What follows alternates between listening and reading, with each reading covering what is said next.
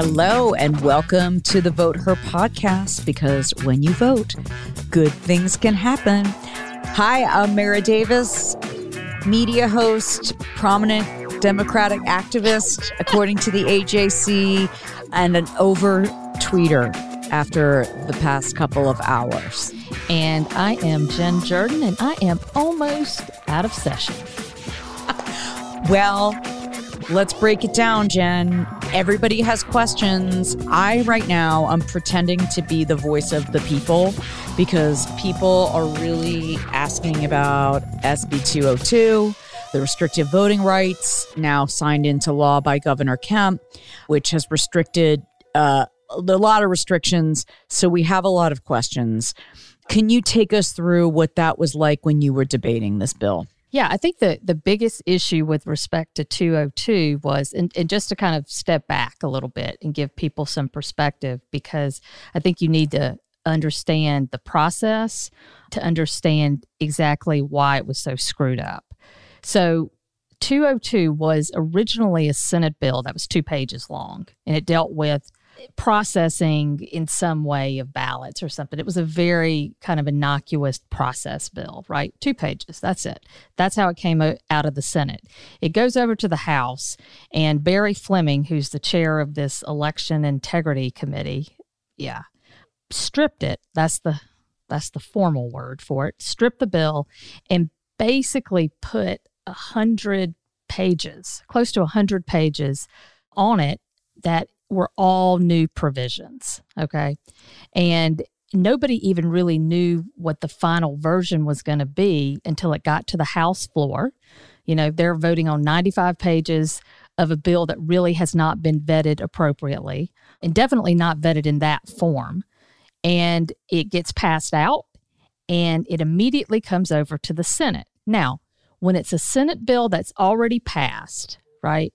If the House makes any changes and amends it, then it comes back to our chamber, and either we can agree with the changes or we can disagree with the changes.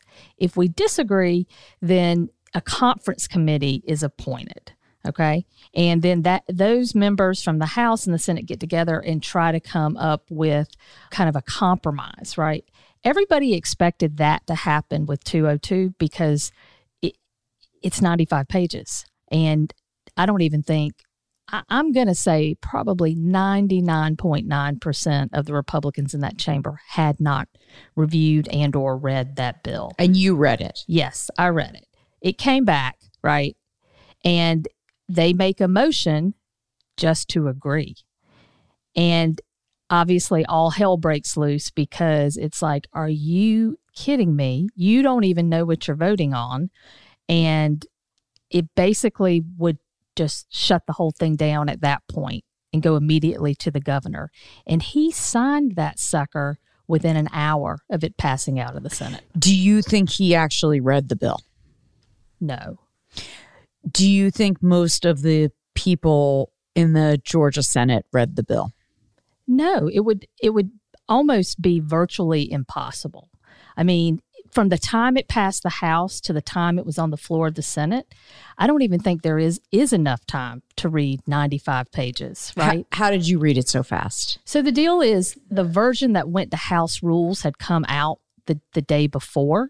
And so I got it. I got the committee sub that had showed up finally and printed it out. And I literally spent an entire day going through and redlining and trying to figure out exactly what the bill did.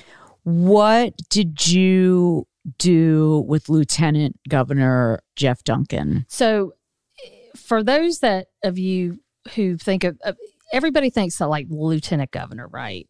They think it's like the vice president of Georgia, and it's not. The lieutenant governor's really only role or job is to preside over the Senate. So he is the person who is up there. He calls the bills. He counts the votes, a presiding officer. That's what he is. As part of that, though, it's his job to kind of rule on, they're like objections in court. They're basically parliamentary procedural things in the chamber we call them points of order or parliamentary inquiries in the chamber. And he has to rule whether or not up or down, right? So what I did is I objected to the bill on the grounds that it violated our rules, because our rules, the Senate rules, require that if a bill is going to impact the state of Georgia fiscally, from a fiscal perspective, if it's going to cost us money, cost the state money, cost locals money, whatever, that it has to have a fiscal note associated with that. And that comes from the Department of Audits, and they tell us how much it's going to cost. So long story short, you're not even supposed to be able to hear a bill on the floor if it doesn't have a fiscal note and it's going to impact the budget. I object on those grounds because it doesn't have a fiscal note. We know it's going to cost people millions of dollars. And then also there's this nobody had thought of that. Well, people had thought of it, but the deal is you got to do what you got to do. Right. So you found this one gray area. You were able to bring and people have been talking. Look, everybody knew there was a problem about the fiscal note. But then also with 202 in particular, there were a couple of provisions that had just been stuck in there that I hadn't seen before. One of which was the governor basically doing a power grab, really, to take over the appointment for certain judges in certain counties. I was like, that didn't have anything to do with elections, right? And then there was another portion that had to do with the census and reapportionment in municipal elections. And that doesn't have anything to do with election administration, right? Under the Constitution, a bill can't have two different subject matters because it's kind of this due process thing. People need to know exactly what you're doing when you pass a law. And so that is a violation of our rules too. Long story short, and that is so arcane and stuff, long story short, the lieutenant governor had the power. He had the power to stop that bill from being heard yesterday if he would have ruled in my favor on the fiscal note or even the other things, the other points. And he chose not to. And here's what I want to say about that. Lieutenant Governor Jeff Duncan has been doing the media apology tour, basically saying the big lie is the big lie, and we had a free and fair election, and sort of taking the side of the Secretary of State, Raffensperger. And so this seemed really odd to me that he got a lot of flack for sort of being on the right side of history because there was no fraud in the election, or there's been no apparent fraud. And he went on all the Sunday shows talking about that. And suddenly he flipped. Republicans don't need election reform to win. We need leadership. I think there's millions of Republicans waking up around the country that are realizing that Donald Trump's divisive tone and strategy is unwinnable. In forward-looking elections. We need real leadership. We need new focus, a GOP 2.0 that includes moderates in the middle to get us to the next election cycle. Yeah, absolutely. I'm very sensitive to that. And I'm one of those Republicans that want more people to vote. I think our ideas help people. I think an overwhelming number of Americans think that Republicans are the best to be in charge of our economy, to be in charge of keeping our communities safe, in charge of keeping our nation safe. And so with that, I hope more people vote, but we've got to have leadership in place that talks to real people and solves real problems. Well, he finally had the opportunity to act and do something, right? And he chose not to. So it was one of those things where there was a lot of talky, a lot of going on CNN, a lot of all that in terms of he thought it was wrong, this, that, and the other. And he was given an opportunity to do the right thing because those were proper. Let me say, those were proper objections and they should have stopped the bill. I'm not saying that just because he liked the bill or didn't like the bill, he should have ruled a certain way. But these were appropriate objections that I should have had a ruling in my favor and it should have stopped the bill. He had the opportunity to do it. He chose not to. So all this talk, was really just talk. So now here we are. What are you mentioned some of the judge appointments and you mentioned, the governor having power and things. Let's talk about some of the things that are real red flags in this bill that people are very upset about. And some of those things are the drop boxes, the giving more power to the governor's office when it comes to state elections boards. And I've been hearing a lot about not being able to give people food or water in lines, stuff like that. So those seem to be some of the bigger things that people are talking about. Well, those are the things that they're familiar with, right? Because they use drop boxes. Right. Governor Kemp used a drop box. He did indeed. Right? I mean, and the whole idea of not being able to give water to people standing in line for hours to vote, it just seems callous, mean. I mean, these aren't people that are campaigning. They're not wearing anything that says vote for somebody or anything. It basically is they just want people to vote and they want people to stay in line. And it's hot or it's cold and people don't have food and they've been there for hours. And these people were really there just to kind of make sure that people had water if they needed it. Because the whole idea is people needed to stay in line to vote. We didn't want people just to leave. And so those kind of things are the things that people understand. And so they've gotten a lot of, that's what's been talked about. But probably the thing that is actually the worst has to do with the takeover of local elections boards and also really the takeover of the state election board and taking it away from the Secretary of State. So currently the Secretary of State is the chair of that board, right? And is a voting member. They basically removed him or her as chair, and he or she doesn't even have a vote anymore on the board. Now the board will be controlled by members appointed by, guess who? The General Assembly. And guess who controls the General Assembly? The Georgia GOP. Why is that important? Because all of that has to do with election certification, setting up times when people can vote, all the things that actually will impact whether or not certain votes are accepted or not. And as we know, there was only 11,000 votes that Trump said he needed, and they're trying to deliver it to him this time. I gotta say, Jen, you saying all this sort of makes me a little sick to my stomach thinking of this, because it's all of this proposed legislation based on a big lie, which is with a lame duck president who is sending out press releases from his luxury resort in Florida. It's just mind-boggling. Lot to get to. First, let's talk about the lawsuits. Even though the governor signed the bill, I think a lawsuit was almost immediately filed after he signed it. Right. So this happens. There's obviously great fanfare with the signing of this bill into law because they press released it immediately. We're going to sign this bill tonight. And then you have some controversy at the Capitol. Representative Park Cannon, who knocks on the door. Someone's knocking at the door. Let's listen. Why does she have to step back? The governor is signing a bill that affects all Georgians. Why is he doing it in private? And why is he trying to keep elected officials who are representing us out of the process? Exactly. I know you don't have any control over anything other than suppressing people's right to vote and using your guns and your abilities to talk. Yeah, you said you give her one more time, like you're going to do something. Are you serious? No, you are not. No. She's not under arrest. For what? Under arrest for what? For trying to see something that our governor is doing?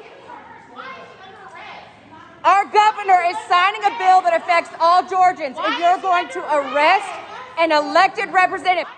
Yeah. It looked like the governor and the Republicans were going to try to do a victory lap and basically arresting Representative Cannon and charging her with felonies. I think that's really the story that came out of that. Sure. So you have all these white men. You have a group of white men and Governor Kemp. At least they're wearing masks, got that going for us. and he's signing it. And outside the door, you just heard it.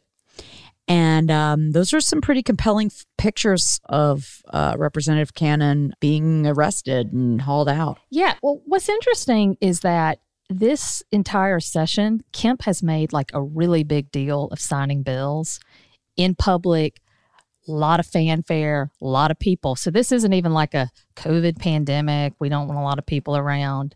Very, very public about almost every bill he signed so far. And then he's going to go behind closed doors for this one and doesn't want anybody to even be able to come in and see what's going on. I don't think it was unreasonable that she, as an elected official, wanted to be present for the bill signing. And she definitely shouldn't have been dragged away by the police. Well, that certainly made a lot of news and continues to. I want to ask a couple of questions about this because first, the lawsuits. So do you think that the lawsuits are going to be over the next couple of months, correct? So this could be overturned.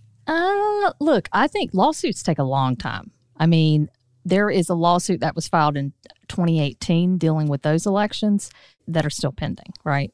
So I think that we're just going to have to see. I mean, I haven't read the complaint yet. Okay. And so I'm not exactly sure what the grounds are. Okay. But I can tell you this. I know those lawyers have read the bill, even if nobody else did. Okay. So let's get a question here. This is from Fies Earl. Will this put pressure on corporations, conventions, Major League Baseball, movie productions? How do you think corporate is going to be getting involved in this? Well, I think part of the problem is that corporate really didn't get involved the way they should have. It was pretty lukewarm in terms of the pressure. Kind of at the end, they issued some press releases and said they were against voter suppression. But the reality is that as an elected official, and the public knows this too, that if these corporations were really weighing in, I think it would have been really hard to get this thing over the line. Is it too late now? I think it is. I mean, it's been signed into law. I mean, there's not even a period of time. And maybe that's why Kemp wanted to go ahead and sign it too, right? Because there's not even a period of time for the corporations to put any pressure on him to veto it. Okay, so we know about the lawsuits. And this one is from Carl Kukuza, and he's sort of on the side of this bill that turned into law. How about more strictly regulate voting to protect the rights of legal voters? Why do you have such little faith in your voters' abilities to follow the same rules as everybody else? Look, this is about putting obstacles in the way of people that make it harder to vote. Technicalities, right? You don't fill out the application fully. Doesn't matter if you filled out the stuff that's necessary. They can yank your vote, right? Maybe you don't sign it, right? Has nothing to do with whether or not you are who you are or whether you are a lawful voter. They can pull it, right? And so that's just it. It's like, it's this little stuff. I mean, the Dropbox thing, I think in Fulton County, we had 37 plus drop boxes. This will now bring it down to 7 or 8. And those drop boxes have to be physically inside advanced voting locations, okay? And can only be accessed during the period of time when advanced voting is happening. So basically business hours. The whole point of the drop boxes were for people to be able to access them, after work. And so really, it just kind of flies in the face of why you're doing a drop box anyway. I mean, if I can go walk into an advanced voting place during advanced voting hours to put it in a drop box, I can probably cast an advanced vote. So could you argue that the other side of that is in 2022, we're not going to be at a pandemic, hopefully, thank God, please, no, where, we're not going to have as much need for those drop boxes anymore. Yeah, but the deal is now that, look, the way voting behavior works generally is once people discover something that makes things easier, they're going to do it. So folks that maybe voted via absentee that had never voted before and figured out, well, hot damn, this is easy, or wow, I actually have time to go over the ballot, do some research, figure out who I want to vote for, those kind of things. Or maybe they don't trust the machines, whatever it is. I think we're going to see a lot of people who voted absentee last time for the first time continue to vote absentee.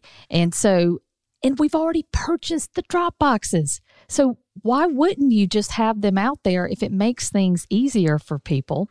And they're a lot more secure even than the U.S. mail.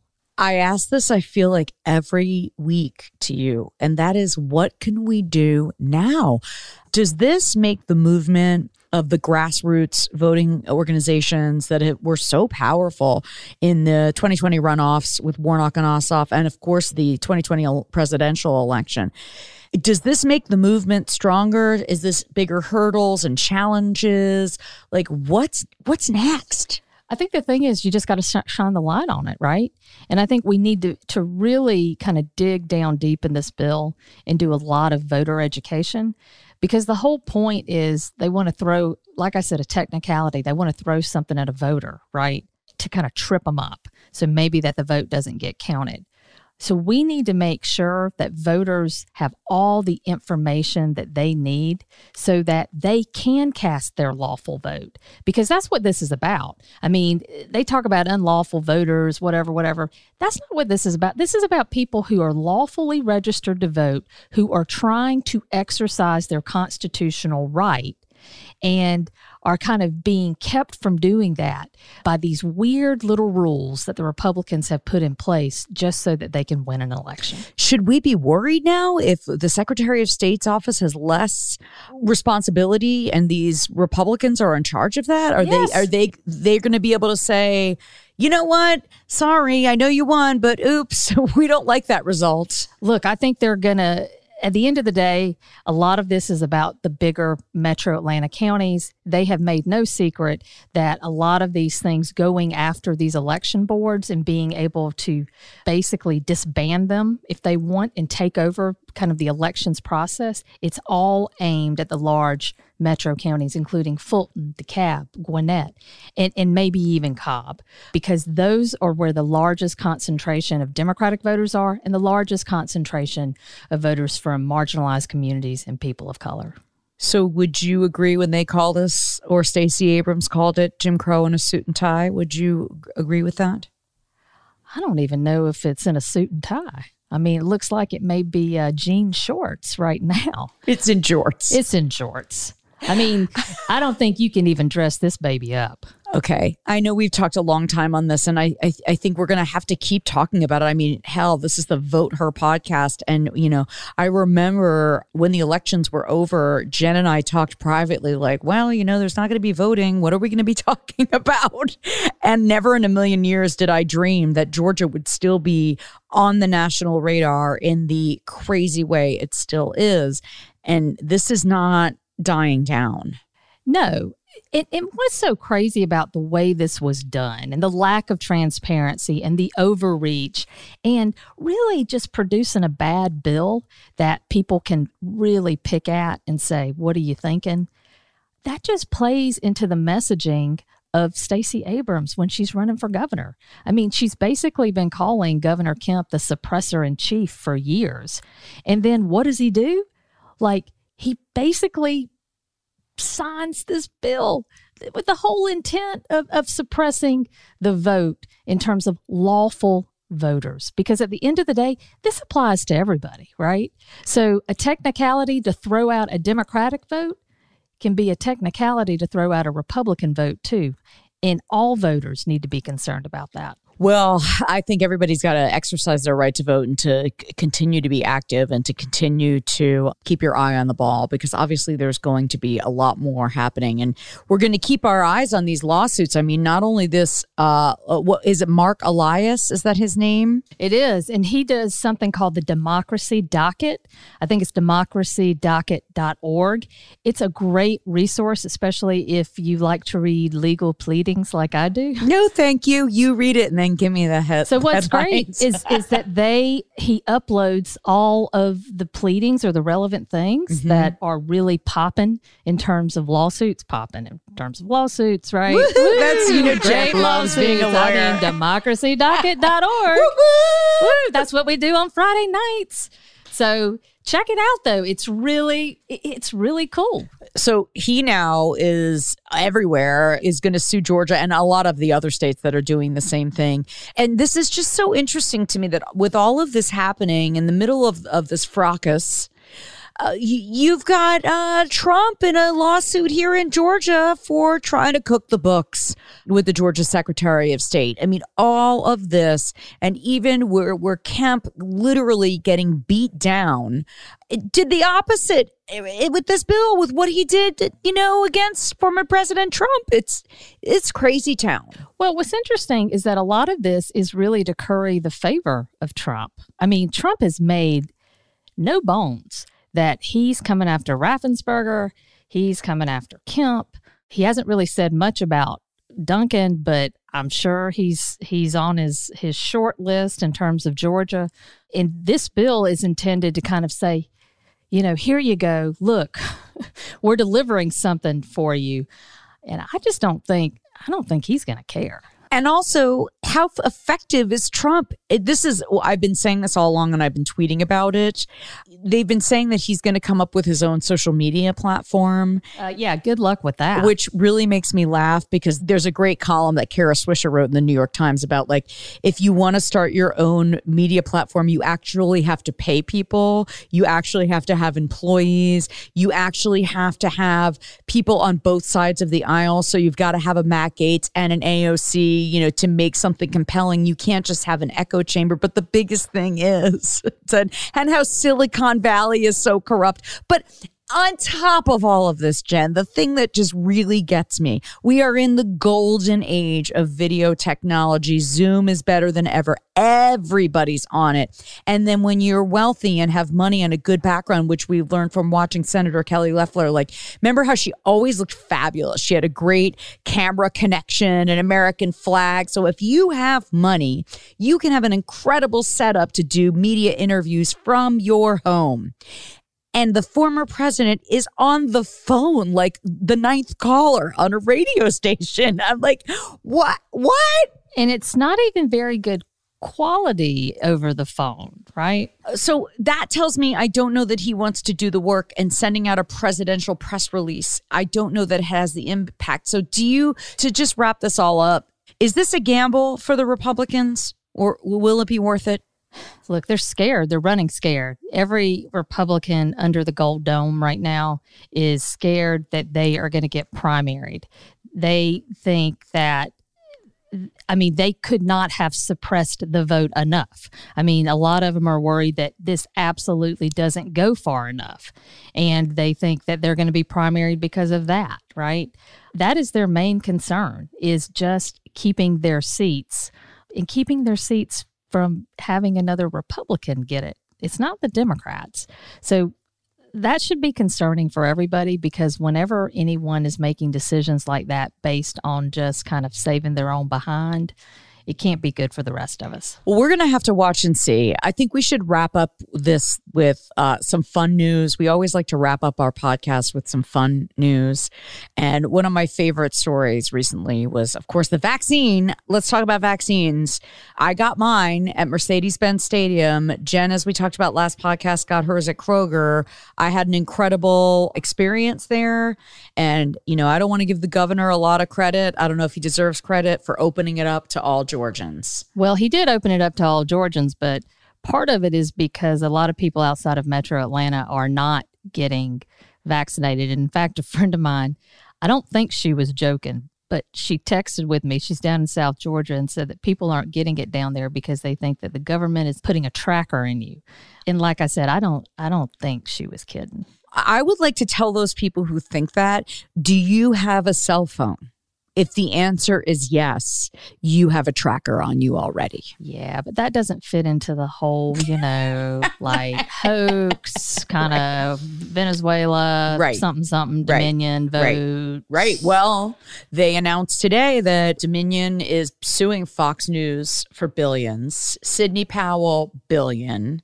My Pillow guy, billion. Well, what's crazy is Powell's defense, which is she comes back and says, well, I can't be sued for defamation because no reasonable, rational person would have ever thought I was telling the truth.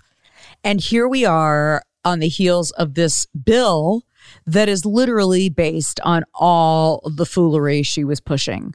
But I'm waiting for my second vaccine. I did find I feel very liberated. If you haven't gotten yours, I would highly recommend go getting it. Mercedes-Benz was a great experience. It was very emotional, as you mentioned. It was emotional being there because I am so used to being there for a sporting event or a concert. And then here I was at a mass vaccination site. So it was like dystopian in a weird way, but also amazing. Like I cried after it. No, I was... So at my Kroger experience, which was great, by the way, but I didn't know you had to like check in. So I was like standing there for like half an hour and then it was like 5-10 minutes past my time. I'm not saying anything 'cause I don't want to be rude and I'm so excited and oh my gosh. And then this other guy walks up to the counter and is like, I'm here to get my vaccine. They're like, okay, I need to check you in. And I'm like, you got to check in? And then I was like... I like almost started to hyperventilate. Like I was like, did I miss my time? What am I going to do? And I started crying but it was all okay. But it's kind of the same thing where it's like, I don't think we've realized how much kind of the emotional monkey on our back that we've had. For sure. So I can't wait to get my second one. Me either. And then, so we can have you over for a dinner party. And then we'll talk about that later. But the other thing that's the funny part, and of course, social media, just like ridiculousness. And it's a chance to promote my new podcast coming out called Sounds Delicious, which will be debuting in mid-April. I'll tell you more about that later, but it's how food and pop culture intersect. And this story was so great. You had Krispy Kreme coming out saying, show us your vaccination card and we'll give you a free donut. Now and I don't even like donuts. Donuts are not my thing, but I thought this was brilliant. I thought like it was just an awesome PR stunt. It's just a feel good thing, right? Right. And who doesn't love a hot glazed? I mean, look, when it comes out of the oven, it's pretty amazing, whatever. But like all of these people were dunking on it like everybody's fat. How are you encouraging people to be obese? People need to take a little bit of a chill pill. I mean, we've all been cooped up for a year. It's not the donut that's going to put us over the edge when it comes to BMI. I mean, I think we're already there. But right, that's how I got my shot early. But I was just like, come on. This is people just need to pipe down a little bit. Okay. And while corporate organizations are getting more involved in political activism or just social causes, like obviously getting a vaccination, which is a health crisis, do you think that's a potential opportunity? We talked about corporations getting involved, and back to the voting for one more point. Do you think organizations now like a Coke, like a Home Depot, can they step it up with their voting and say, you know what, we're going to do more to let you vote early or to hold it at our place? Yeah, whatever? I mean, that's what they need to do, because the people that this really impacts are people who work, because, trying to kind of pull the hours in or limit the days or, just all these little kind of things. It's kind of death by 1,000 paper cuts kind of thing. They need to make sure that the policies that they have in place, if they weren't going to stop this puppy, then they need to make sure that the policies that they have in place can make sure that their workers can vote. Right. So, or it can be like, show that you voted, get a donut, because I think a donut, people are motivated by a donut. Yeah, maybe we can think about the various things we could get if we vote. Well, can you submit that to us? You can tweet it to @SenatorJen, @Mara-Davis.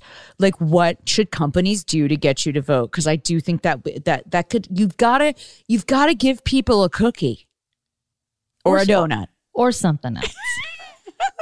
or someone actually that's going to fight for your rights and be a good elected official. You could do that too. I mean, you know. All right. Anything you want to announce here today? Nope. Okay. Thanks, Christina Loringer, so much for editing and producing every week and for hurrying up and getting this out for us. Thanks, Terminus Records, for our music. Thanks so much to Terry White for our great logo. And thanks to you at Vote Her Podcast. You know what? At gmail.com. We didn't get to it, but some of you wrote amazing reviews on Apple Podcasts and gave us ratings and reviews, and that really goes a long way. I'm going to hit you back next week. We had so much to get to this week, so go ahead and keep that up. Share it with your friends, because when you review us, it helps other listeners understand what our podcast is about. So thank you, and we'll talk to you next time.